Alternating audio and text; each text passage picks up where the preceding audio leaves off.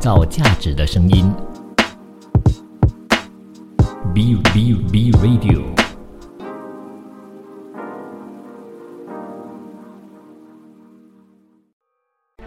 从在地走向国际，从新视角观望世界，从吉隆坡看天下。Hello， 欢迎收听5月23日星期二的从吉隆坡看天下。你好，我是 Kim 碧琴。首先我们一起来看一看中国财政部所发布的新数据啊。那么大家都知道啊，中国的财政收入呢，主要就是来自于税收。就在今年的首4个月，中国全国税收收入同比增长了 12.9%。 那么数据也有显示出啊，1月到4月已经是累计中国税收收入7.379亿元人民币。扣除了留抵退税等等这些特殊因素之后呢，可比增长大约 4%。 其中啊，受到经济恢复性增长和去年制造业、中小微企业还税在今年入库等等的因素的带动呢，1月到4月中国国内增值税表现非常的亮眼，增长了 58%。 扣除了留抵退税因素之后，增长大约 10%。而受到去年同期基数比较高影响，国内消费税、进口货物增值税、消费税有着不同程度的下降。另外受到土地出让收入降幅收窄，那部分重点城市的二手房交易市场回暖等等因素带动，房地产的市场呢仍然还是处于一个逐步恢复当中。契税增长 6.3%， 连续3个月增幅回升。那如果从非税收入来看呢，1月份到4月份一共累计中国非税收入同比增长 6.8%， 其中呢，国有资源有偿使用收入增长 26.7%， 也都拉高了全国非税收入增幅。另外，中国的行政事业性收费的收入和罚没收入则是分别下降 13.3% 以及 18.7%。 那中国财政部最新的数据呢，也有显示出今年1到4月份各地发行用来项目建设的地方政府债券18575亿元人民币，其中一般债券3303亿元，主要呢也就是用在一些乡村振兴污染防治小水库除、险加固等等的没有收益的公益性项目建设。而专项债券呢，则是15272亿元，主要是用在一些市政建设，还有产业园区基础设施、社会事业、交通基础设施、保障性安居工程、农林水利等等这些重点的领域建设。还是继续关注一下在中国的一些消费的状况今年以来呢，有多个奢侈品巨头在中国消费者强劲的需求带动之下呢，销售是猛增，而股价呢也都猛涨。汇丰在研究报告当中呢，就表示了该行呢从许多投资者那里就听闻说，中国消费者已经提振了奢侈品的需求，那么现在可能是时候要减仓或者是退出奢侈品股票。那对此呢汇丰就说他们是强烈反对的。他们认为呢，虽然一季度奢侈品的销售额在一定程度上受到了一些中国游客的支持，但是中国疫情后的购买浪潮其实才刚刚开始。那另外呢，该行也有写到说从最近环球蓝联每个月免税购物业务的这个更新数据来看呢，很明显中国在奢侈品上面的支出仍然只是2019年的一小部分，以及呢对比2019年的话呢，来自中国大陆的航空运力恢复的情况呢，仍然还是有限。那么大多数品牌2022年第2季度在中国大陆的销量呢，在那时候就下降了 25% 到 50%。 但是汇丰就认为，即使考虑到美国市场的艰难情况，全球奢侈品销售额在2023年的第2季的增长和2023年第1季度相比应该会加速。那这几乎也可以说是一个顺理成章的事情了。不过呢，有一点值得注意的就是奢侈品行业内部呢也呈现了两极分化的势头。那在这之前，一个资管机构啊，在分析利丰集团最新财报的时候就表示展望未来，在奢侈品领域，品牌表现呢将会进一步呈现两极分化的态势。拥有标志性产品的强势品牌和弱势品牌之间的分化呢是有增无减的，而且最近这几个月呢，因为高通胀呢而有所加剧。不晓得对你来说，奢侈品包括了一些什么哈？咖啡会不会也纳在其中呢？有一些咖啡还真的是挺昂贵的哈。那第3届上海咖啡文化周在上个星期六呢，就在上海开幕了。而开幕上面呢，就发布了2023年中国城市咖啡发展报告，就显示出只是在上海而已已经是拥有高达8530家的咖啡馆了。这个数字呢，其实远远超过了纽约、伦敦以及东京位列全球第一。而且呢，相比起去年7857家，就已经是增加了673家，占到了中国全国比重达到6.4%。看得出上海呢有许多人非常喜欢喝咖啡。那我也在怀疑，到底他们是喜欢喝咖啡呢，还是喜欢咖啡馆的这个氛围那根据相关的报告中国咖啡产业取得长足发展，那么当地的咖啡品牌呢又再一次崛起，全产业链赛道呢又再一次提速升级。那么现在中国正在成为全球咖啡消费的引领力量。在8530家咖啡馆当中呢，有以上海为落地首选，大约就有20家海外的知名咖啡品牌，也有呢正在强势增长的本土咖啡品牌，同时呢也有一些独立精品咖啡馆。根据估计在上海平均每1万个人呢，便有着3.45家的咖啡馆，那平均呢每平方公里就拥有咖啡馆1.35家。而中国的咖啡产业规模呢也都持续的上升，美团数据呢也都测算了2022年中国咖啡产业规模大约是2007亿元人民币。那么中国的咖啡产业规模到2025年的时候，预计会达到3693亿元人民币。这太夸张了，几乎是每一个人都得要每一天在喝咖啡才行那上海、成都、广州、北京、深圳这5大咖啡消费城市呢，在过往的3年里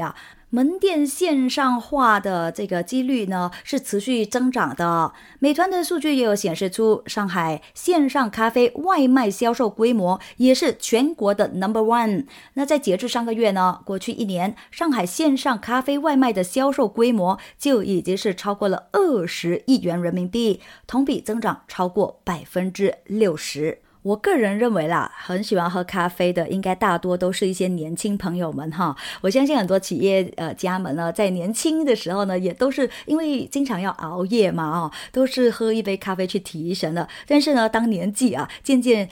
越来越长的时候，大家就会注意到说，还是要稍微的放慢一下，然后呢以茶代咖啡了。不管你是喜欢喝茶还是喜欢喝咖啡都好剂量一定要拿捏得好才是不要多喝，注意自己的身体状况啦。那我们都知道中国以及美国的关系呢，一直以来都是非常的僵的。3不5时呢，我们就会听到说要禁止这一个出口禁止采用那一个产品这样了。那么现在中美科技战呢又再一次升级了。在日前，中国国家互联网信息办公室就宣布了，美国美光 Micron 公司产品存在比较严重的网络安全隐患，影响着中国国家安全。未通过网络安全的审查，那么中国国内关键讯息基础设施的运营者呢，应该要停止采购美光产品。那其实在公布这一项消息之前呢，也有经过长达50天的网络安全审查的，可是还是没有通过了所以简单来说，就是美光产品在中国呢将会面临着禁售的危机。当然这个消息一发布之后呢，就引发了外国企业的普遍不安啦。那么中国网信办呢就说了，这一次对美光公司产品进行网络安全审查，目的呢就是要防范产品网络安全问题危害国家关键讯息基础设施安全，是维护国家安全的一个必要措施。那么中国坚定推进高水准对外开放，只要遵守着中国法律法规的要求呢，中国是随时随地都欢迎各国的企业各类平台的产品服务呢进入到中国市场的。但是如果说产品是存在着哪怕稍微一些的网络安全隐患都好中国方面呢都将会严厉把关。创造价值的声音 Be Radio。欢迎回来看看芯片的行业。那根据美国媒体的报道呢，英国政府已经定于宣布将会投入至多10亿英镑，约合12.4亿美元，用来扶持着英国的芯片行业。那根据 CNBC 的报道呢，上述投资也是英国20年期半导体战略的一部分，这就表明了说英国计划要保障当国的芯片供应。那英国将会在相关领域寻求和其他国家合作的。早前呢，英国就和日本已经是达成了协议，在国防以及半导体领域呢增加合作。英国政府就说，英国将会首先在2023年到2025年斥资至多2亿英镑，约合2.48亿美元发展芯片。那么这个数字呢，将会在今后的10年间达到10亿英镑。而相关的资金呢，也将会用来改进人才输送通道，以及呢获得原型机、工具还有商业支持方面呢。而英国首相苏纳克呢，也在声明当中是这么说的：半导体支撑英国日常使用的设备，对于发展未来的技术呢是至关重要。那英国芯片企业使用半导体公司的创始人叫做斯科特·怀特呢，他就说，政府向芯片行业投入10亿英镑的承诺，似乎呢能够满足到英国芯片行业所需。但是呢，他也有补充说，现在英国真正需要的呢，是怎么正确的使用这一些资金，那否则呢就是等同于旧瓶装新瓶，不会特别的有用。也对如果还是同样的做法的话呢，那么再多钱也是等于是烧钱了。英国其实在全球芯片市场呢，也都一直是扮演着相对低调的角色的。他们呢是专注于在设计知识产权研发还有组装复杂芯片，也是芯片设计企业安谋公司的一个故乡。那 CNBC 提供的数据呢，又显示出全球有大约 95% 的智能手机所用的芯片呢，都是采用着安谋的设计。那接下来呢，我们就来看一看这个串流媒体Spotify。 那我相信很多朋友们呢也是通过这一个管道呢来发现了我们所以这个 Spotify 呢其实也是对很多朋友们来说是挺重要的，就是不可或缺的啦尤其在塞车的时间对不对，打发时间那当然它还是有竞争对手的。那最主要的竞争对手呢，莫过于 Apple Music。那先来说一说 Spotify 好了2006年的时候呢 Spotify 就此成立。那公司的目标呢，就是要打造一种音乐服务。那这个 APP 呢其实还挺好用的相比起要在线上去那些盗版的网站下载这些音乐呢，这个就显得方便很多了，而且呢是无限的音乐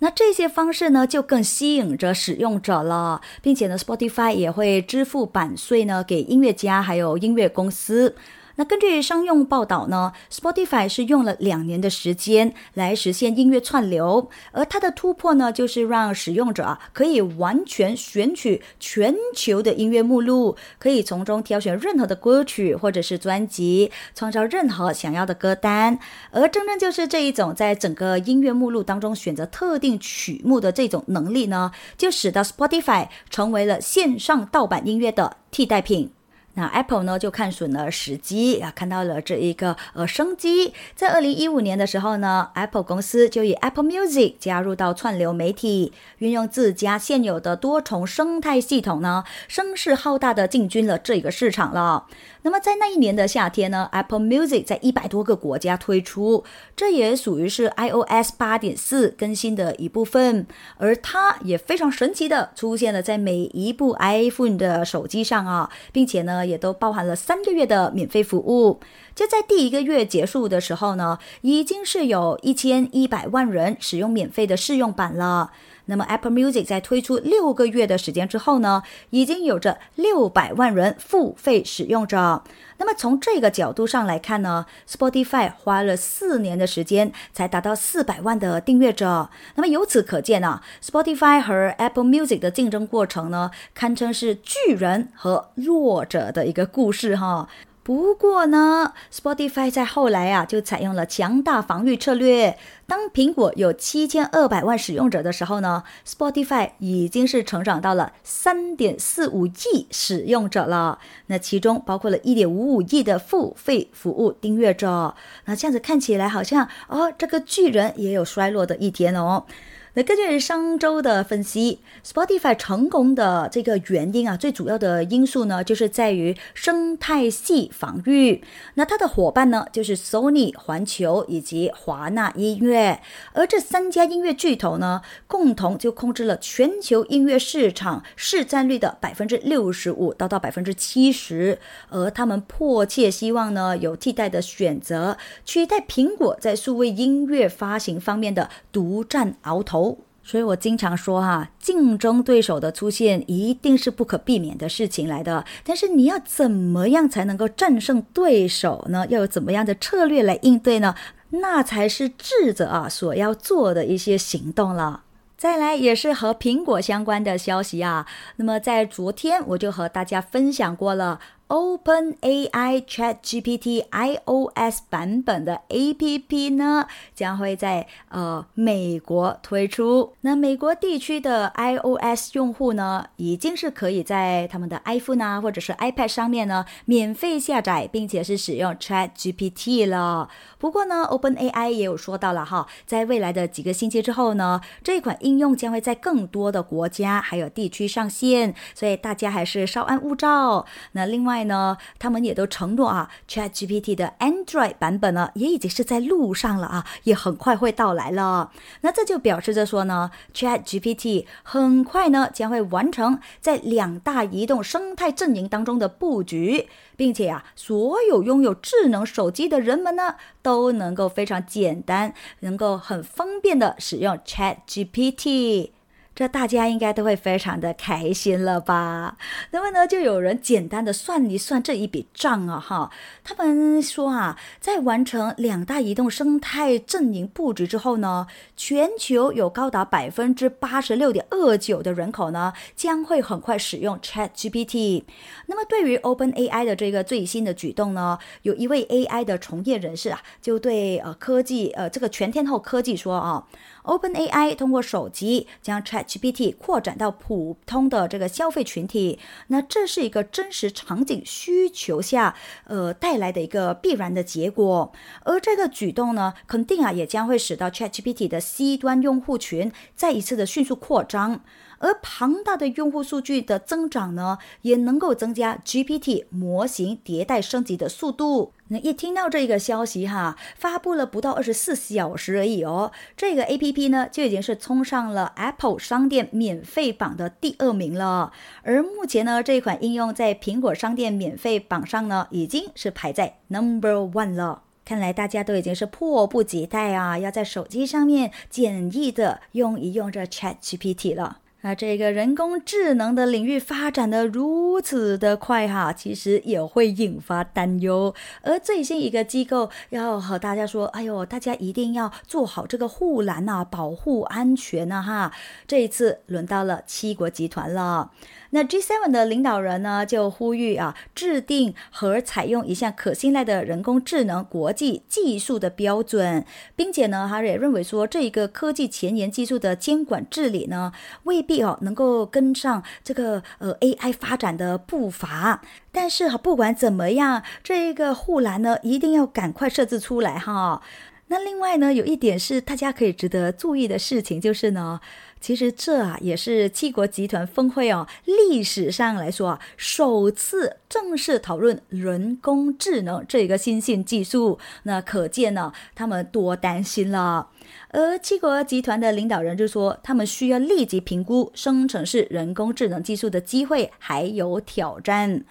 欧盟委员会主席冯德莱恩就表示欧盟呢是非常希望人工智能系统呢是一个准确的、是可靠的、是安全的，当然也是非歧视的无论呢它是源自于何地都一样那尽管七国集团的领导人也有承认说在如何监管人工智能方面呢有一些分歧，但是呢他们都同意创建一个名为广岛人工智能进程的部长级论坛，在今年年底前呢将会讨论一系列围绕生成式人工智能的问题，比如说版权以及虚假信息。另外呢，欧盟在这个月呢也已经是接近通过一部监管 AI 技术的立法了这可能呢也是世界上第一部全面的人工智能法律，并且呢有望成为发达经济体相关立法进程的重要参照。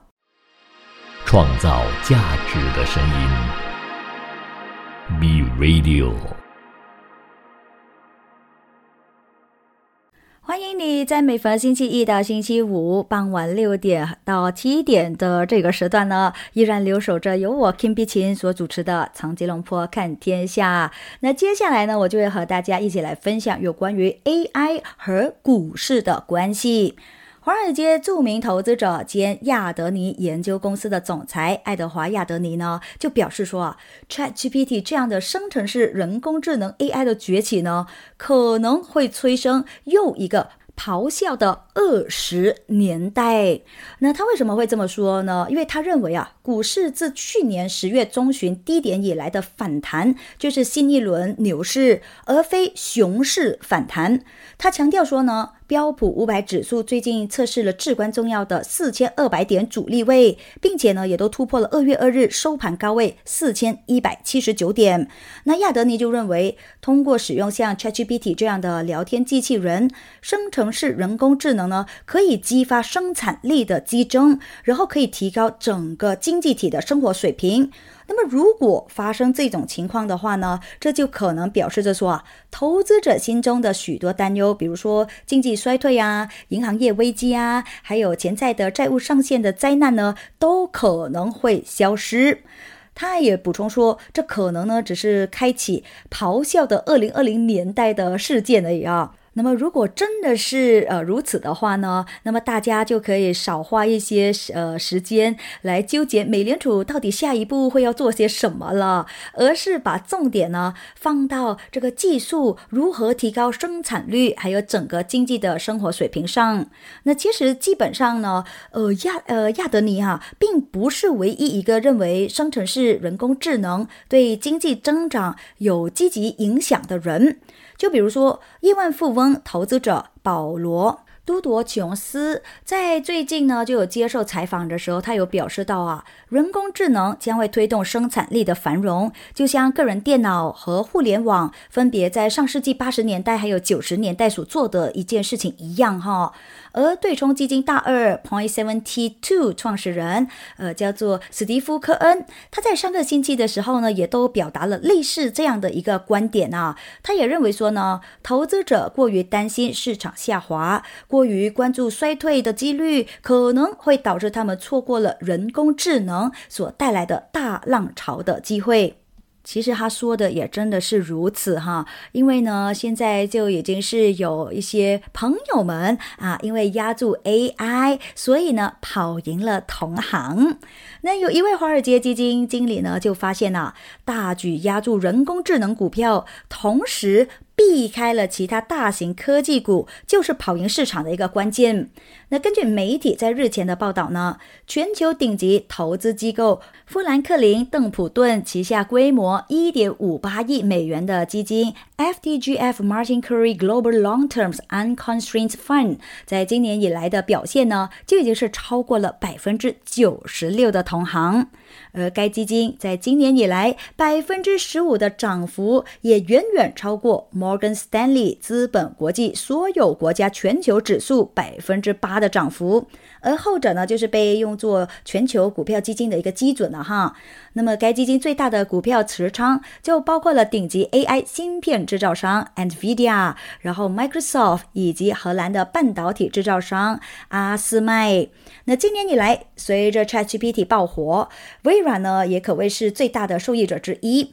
那么该公司呢也都通过向 ChatGPT 的开发商 OpenAI 投资上百亿美元，也都推动了人工智能的发展。那与此同时 NVIDIA 呢也都被业者视为 AI 芯片方面的领导者。那么今年以来啊，微软的涨幅也已经是超过了 30%， NVIDIA 的股价呢更是飙升超过了 100%。那管理上述基金的基金经理叫做奥斯马尼呢，就告诉媒体啊，科技股呢确实仍然还是具有吸引力的。那因为呢，尽管他们预计美联储不会降息，但是呢，他们认为美联储已经完成加息的动作。同时他也指出，必须区别的看待科技股的不同领域，而不是简单的投资大型科技公司。那么事实上呢，该基金啊也都正在避开了苹果啊、Alphabet 啊、Meta 啊，还有 Netflix 等等的这些传统科技巨头。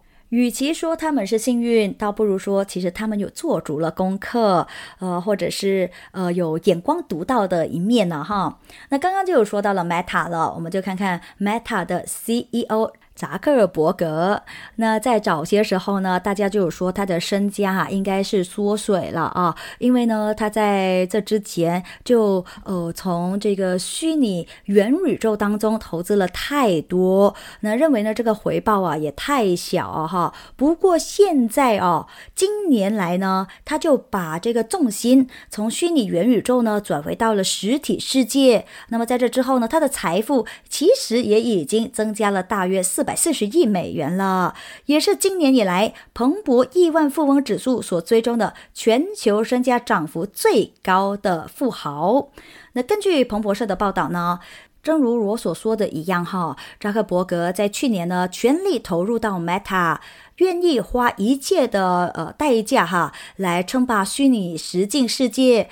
这也让他付出了不小的代价那么去年呢，他的财富一度呢是从高点跌了超过1000亿美元。对这名几年前还名列全球第3大富豪的千禧世代人来说呢，这也是令人啧舌的一个缩水幅度不过没关系啊，留得青山在啊，不怕没柴烧。今年到目前为止呢，扎克伯格的焦点呢一直都是放在实体世界。那他首先呢，先是大砍 Meta 公司的支出，现在呢也正在准备和竞争对手，也就是马斯克的 Twitter 来较劲而扎克伯格在真实世界的努力呢，看起来好像已经是有回报了。即使Meta 的股价在19日的时候在纽约收盘下幅小跌，但是呢，今年以来涨幅呢也都超过100%，也是标准普尔500表现次佳的股票。当然，扎克伯格自己本身的净财富呢，也都水涨船高，达到了899亿美元。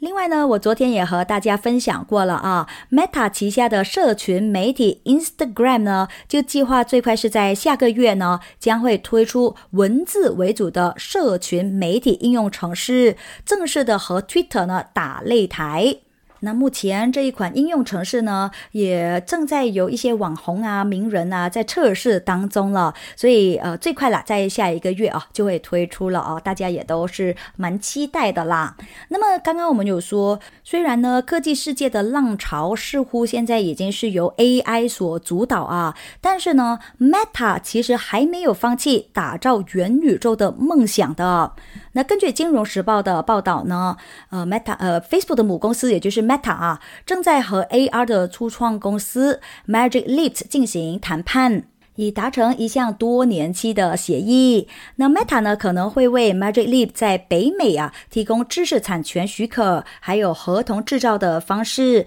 以帮助他们打造主流 AR 的产品。那 Magic Leap 呢就是一家成立在2010年的 AR 明星企业。在早年的元宇宙热潮当中呢，他们就获得了 Google 高通阿里巴巴等等的公司的青睐的，融资超过35亿美元，而产品呢就包括了高科技镜头以及相关的软件产品。就在2018年的时候呢 Magic Leap 就发布了第一款的头显产品，但是呢这个销量仅仅只有数千台而已那么在这之后呢，公司就将业务模式从To C 也就是对消费者转向了 To B 就是对企业。那么在2020年 Magic Leap 呢也曾经寻求被收购，但是呢在和 Meta 等等公司进行了初步谈判之后呢，就放弃了这一个选项了。而目前呢在转型之后公司的 B 端生意呢似乎好像已经是稳定下来了。那么 CEO 在这之前呢也曾经在公司的博客上面透露说，元宇宙领域的其他公司在寻求利用他们的专利和知识产权来生产 AR、VR 或者是 MR 设备所需要的光学元件。那有2位 Magic Leap 的前员工呢，就对金融时报说到公司最大的资产呢是他们先进的波导技术。那这种技术呢是可以在用户的眼前的一个很薄的玻璃上面呢，就呈现出有景深感的逼真图像，就好像之前我们一直在那些电影上面呢，直接就会看到这样直接在眼前就好像一个小玻璃这样子，但是你就可以touch好像一个完全的真实画面就出现在你眼前的一样就是这一种波导技术啦。所以我相信呢，在未来这项技术一定会进入到大家的生活当中了，只是时间在什么时候而已啦，大家还是敬请期待吧。创造价值的声音 Be Radio。 欢迎再次回来，一起来关注一下各国最新的财经状况。有一些经济学家呢就开始倾向于是认为说加拿大央行将会在6月份或者是7月份的时候加息。那为什么这么说呢？因为他们觉得越来越多的证据就表明了加拿大的房地产市场的势头有所加强，可是呢通胀却依然还是非常的顽固。那加拿大6家最大银行当中，枫叶银行就率先预测央行在6月7日的下次政策会议上加息25个基点至 4.75%， 而花旗集团的克拉克早前呢其实也都做出了同样的预测的。那么凯投宏观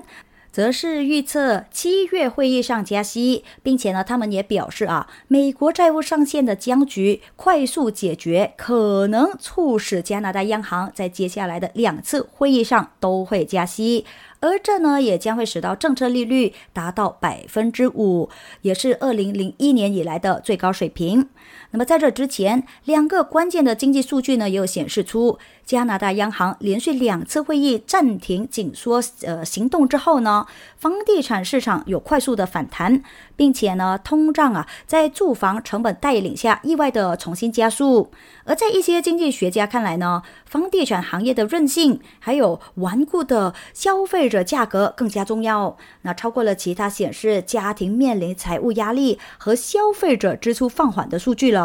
凯投宏观经济学家布朗在接受电话采访的时候呢，就表示需要加息1次或者2次才能够产生让个人和企业震惊的心理效果，并且呢彰显央行致力于让通胀回到 2% 的目标。那么同时呢他也说到，虽然家庭部门的脆弱性，尤其呢是消费者高负债可能会阻止大幅度的政策紧缩，但是依现在来看的话呢，作为所谓的保险性加息，央行至少呢是会再加息1次的。转一个焦点一起来看一看银行业。那么就在上个星期1到星期4，美国区域性银行股大幅上涨了接近 10%，本来有望能够创下2020年11月以来表现最好的一周，但是呢，却被美国财政部长耶伦泼了一盆的冷水。那有媒体就透露说了，在5月18日和大型银行 CEO 的会议上啊，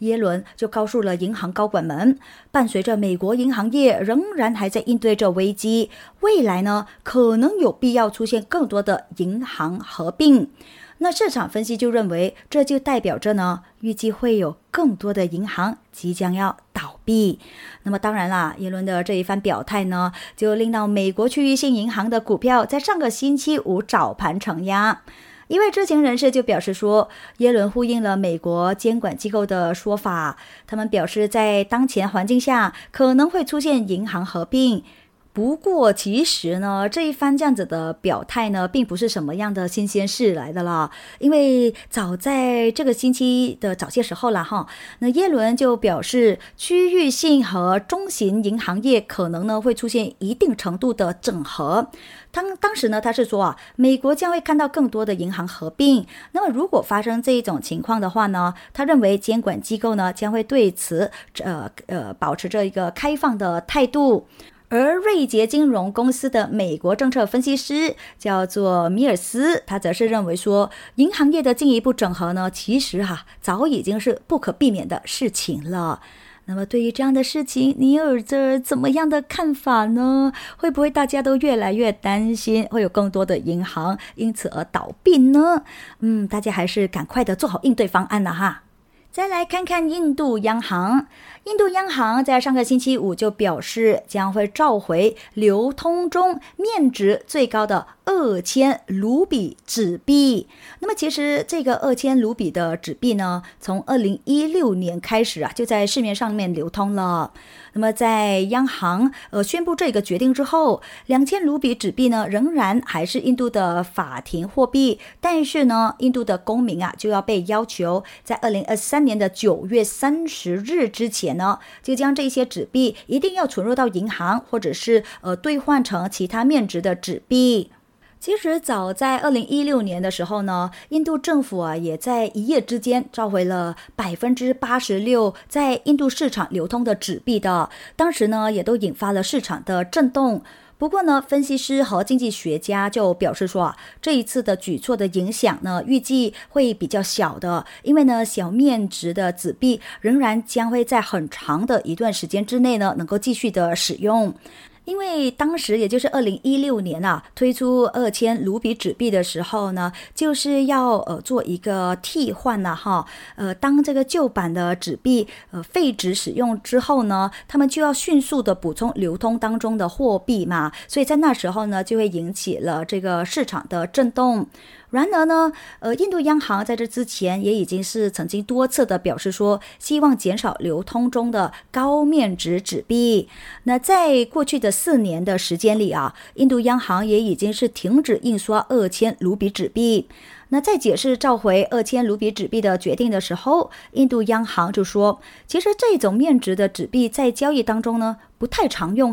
那么倒不如就收回，这样子好了。那虽然说印度政府和央行没有明确的说明为什么是现在这个时间点宣布这一个举措，但是呢，就有部分的分析人士是认为说，印度各邦还有全国即将要举行选举了，那么到时候呢，现金的使用量就会激增，而印度市场流通当中的2000卢比纸币的价值呢，大约是3.62万亿卢比，约合442.7亿美元，大约就占了所有流通货币当中的10.8%。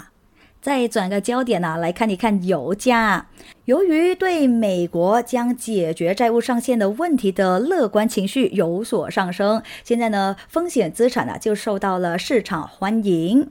原油在上个星期的走势基本忽视了基本面交易员呢都在密切的关注美国债务上限谈判的进展。那美国众议院的议长麦卡锡呢就发出了不一致的信号了。他在上个星期四的时候呢就表示说最早可能是周末的时候呢就会和联邦债务上限达成原则上面的一致，但是呢就在上个星期五又说双方的谈判呢突然之间就暂停下来了。那么供应收紧的迹象呢，也正在推高价格。亚洲炼油商正在再一次抢购美国原油存货，而行业观察人士呢，也继续预测全球原油市场在今年夏天将会供不应求。美国银行大宗商品研究主管就表示今年下半年油价可能因为原油供应短缺而上涨。那因为美联储收紧货币政策等等的因素，油价今年到目前为止呢，仍然还是下跌大约 11%。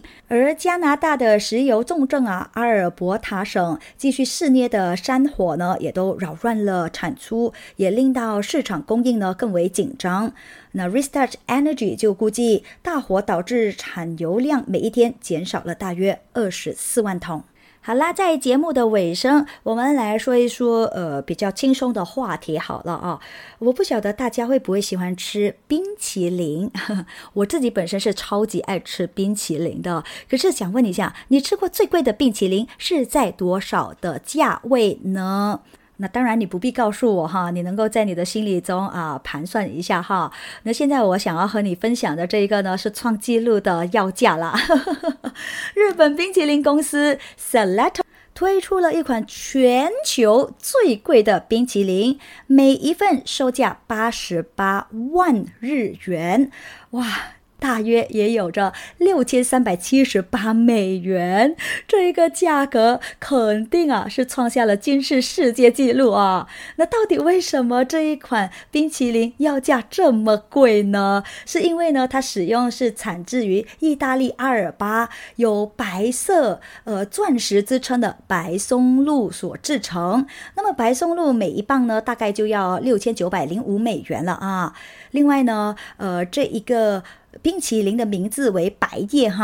那么白叶呢还要加入浓度 8% 的日本清酒渣，并且呢在上方淋上了帕玛森的 cheese， 也就是 Parmesan cheese， 最后呢还要撒上金箔装饰难怪它这么贵了我不晓得说